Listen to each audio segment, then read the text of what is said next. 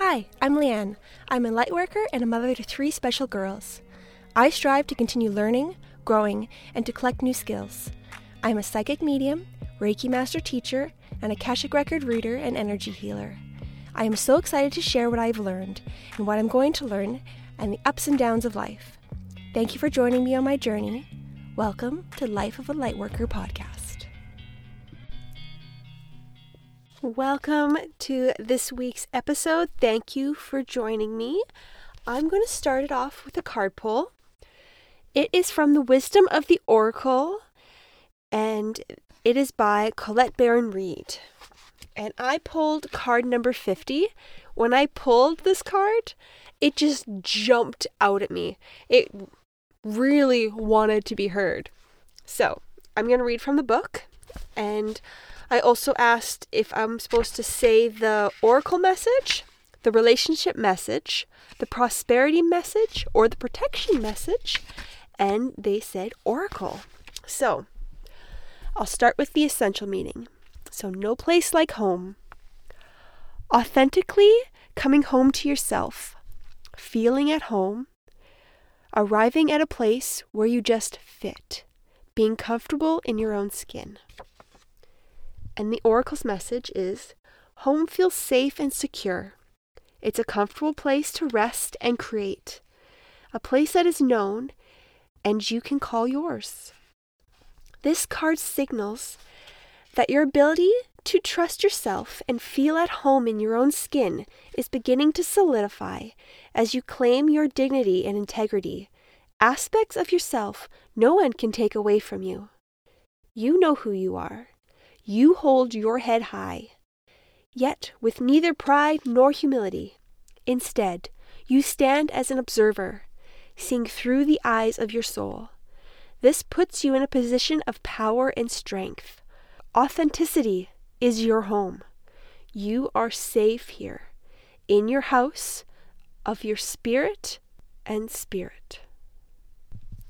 The way that this card resonates with me personally is I have been working really hard to be comfortable in my own skin and to show up as myself without letting my programming from my childhood and society tell me to dim myself, tell me to be someone I'm not, tell me that it's not okay to mess up. Messing up is beautiful. We should always strive to fully be ourselves, and if in the moment we're learning, we're stumbling, that's beautiful. That's an amazing thing to let other people witness, because then they don't feel like they have to be perfect. What a beautiful gift to give other people.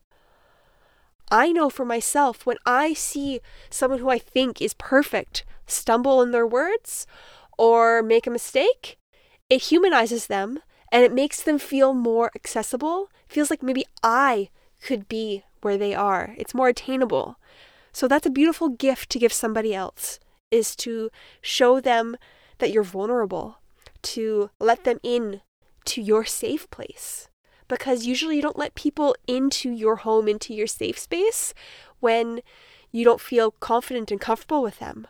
So being able to be comfortable and confident with everybody allows everybody to see you who you are and show up who you are in that moment. And it's okay to not be perfect. It's better not to be perfect.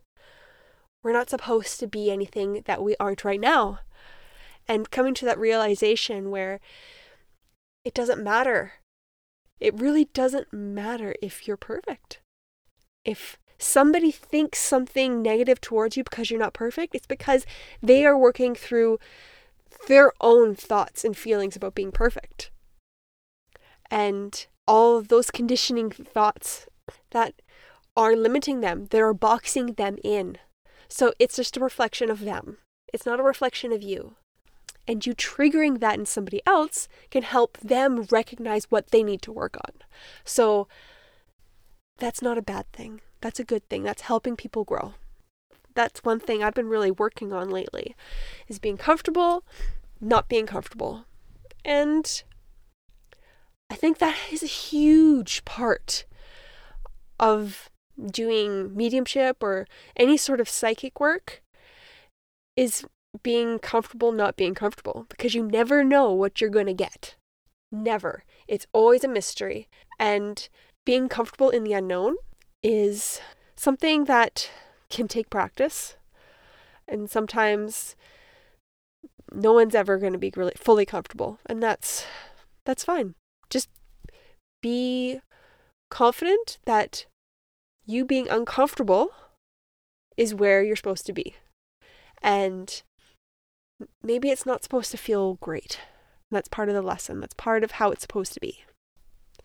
And I know sometimes during like a session or a reading, like I come across as confident because I succumb to my non-confidentness.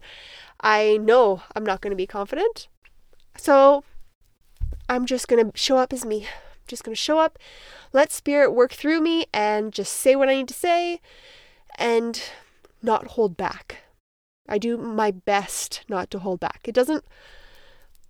I'm not perfect by any means. And there's lots of times where I'm like, oh, I should have said what I was thinking. But there's going to be a reason why you didn't. And that's a good lesson to learn, is to fully just say everything that comes to mind. I'm still working on that. I am better at it than I used to be, but it still pops up once in a while.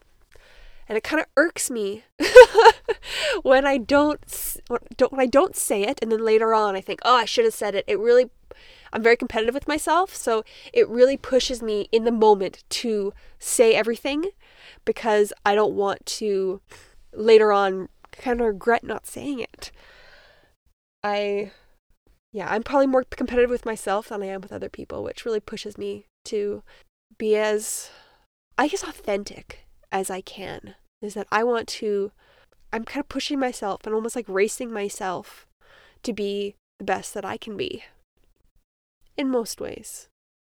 So I'm always running down that line. And I also know that I need to slow down and enjoy being on that race instead of just going to the finish line. I know that's part of my journey too, is learning to slow down.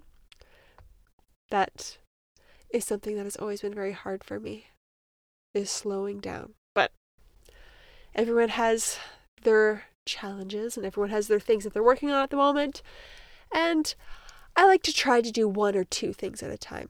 I know there's other things I need to work on, but they're going to be down the line when I have had a good chunk of what I'm working on at the moment. So I don't want to get overwhelmed. And unless it comes across from spirit that this is something I have to work on right now in order to help facilitate my growth, I just kind of fly by the seat of my pants. I just let spirit and I let my soul tell me where I need to go. That's probably one of the most freeing things I have come to realize, is letting my soul do the work, letting my soul do the guiding, because my soul has a much better perspective and higher view and knows what to do. It has the guidebook. It has the map. Why wouldn't I let somebody who has the map navigate? I'm not going to let the person in the back seat that has half the map and has foggy goggles dictate where I'm going to go. I'm going to let the person that has the full map, who has perfect vision or the perfect glasses for what they need, they can see clearly, do the guiding. I'm going to let them be my navigator. So in essence, I like to listen to my soul instead of my human self. I just trust it more.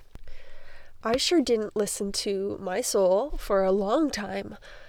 I let the conditioning of the world, my human self, all that stuff get in the way of listening to myself, my intuition, my inner guidance, my instincts, my just raw human self normally is quite tapped in. Like, our intuition is fully developed.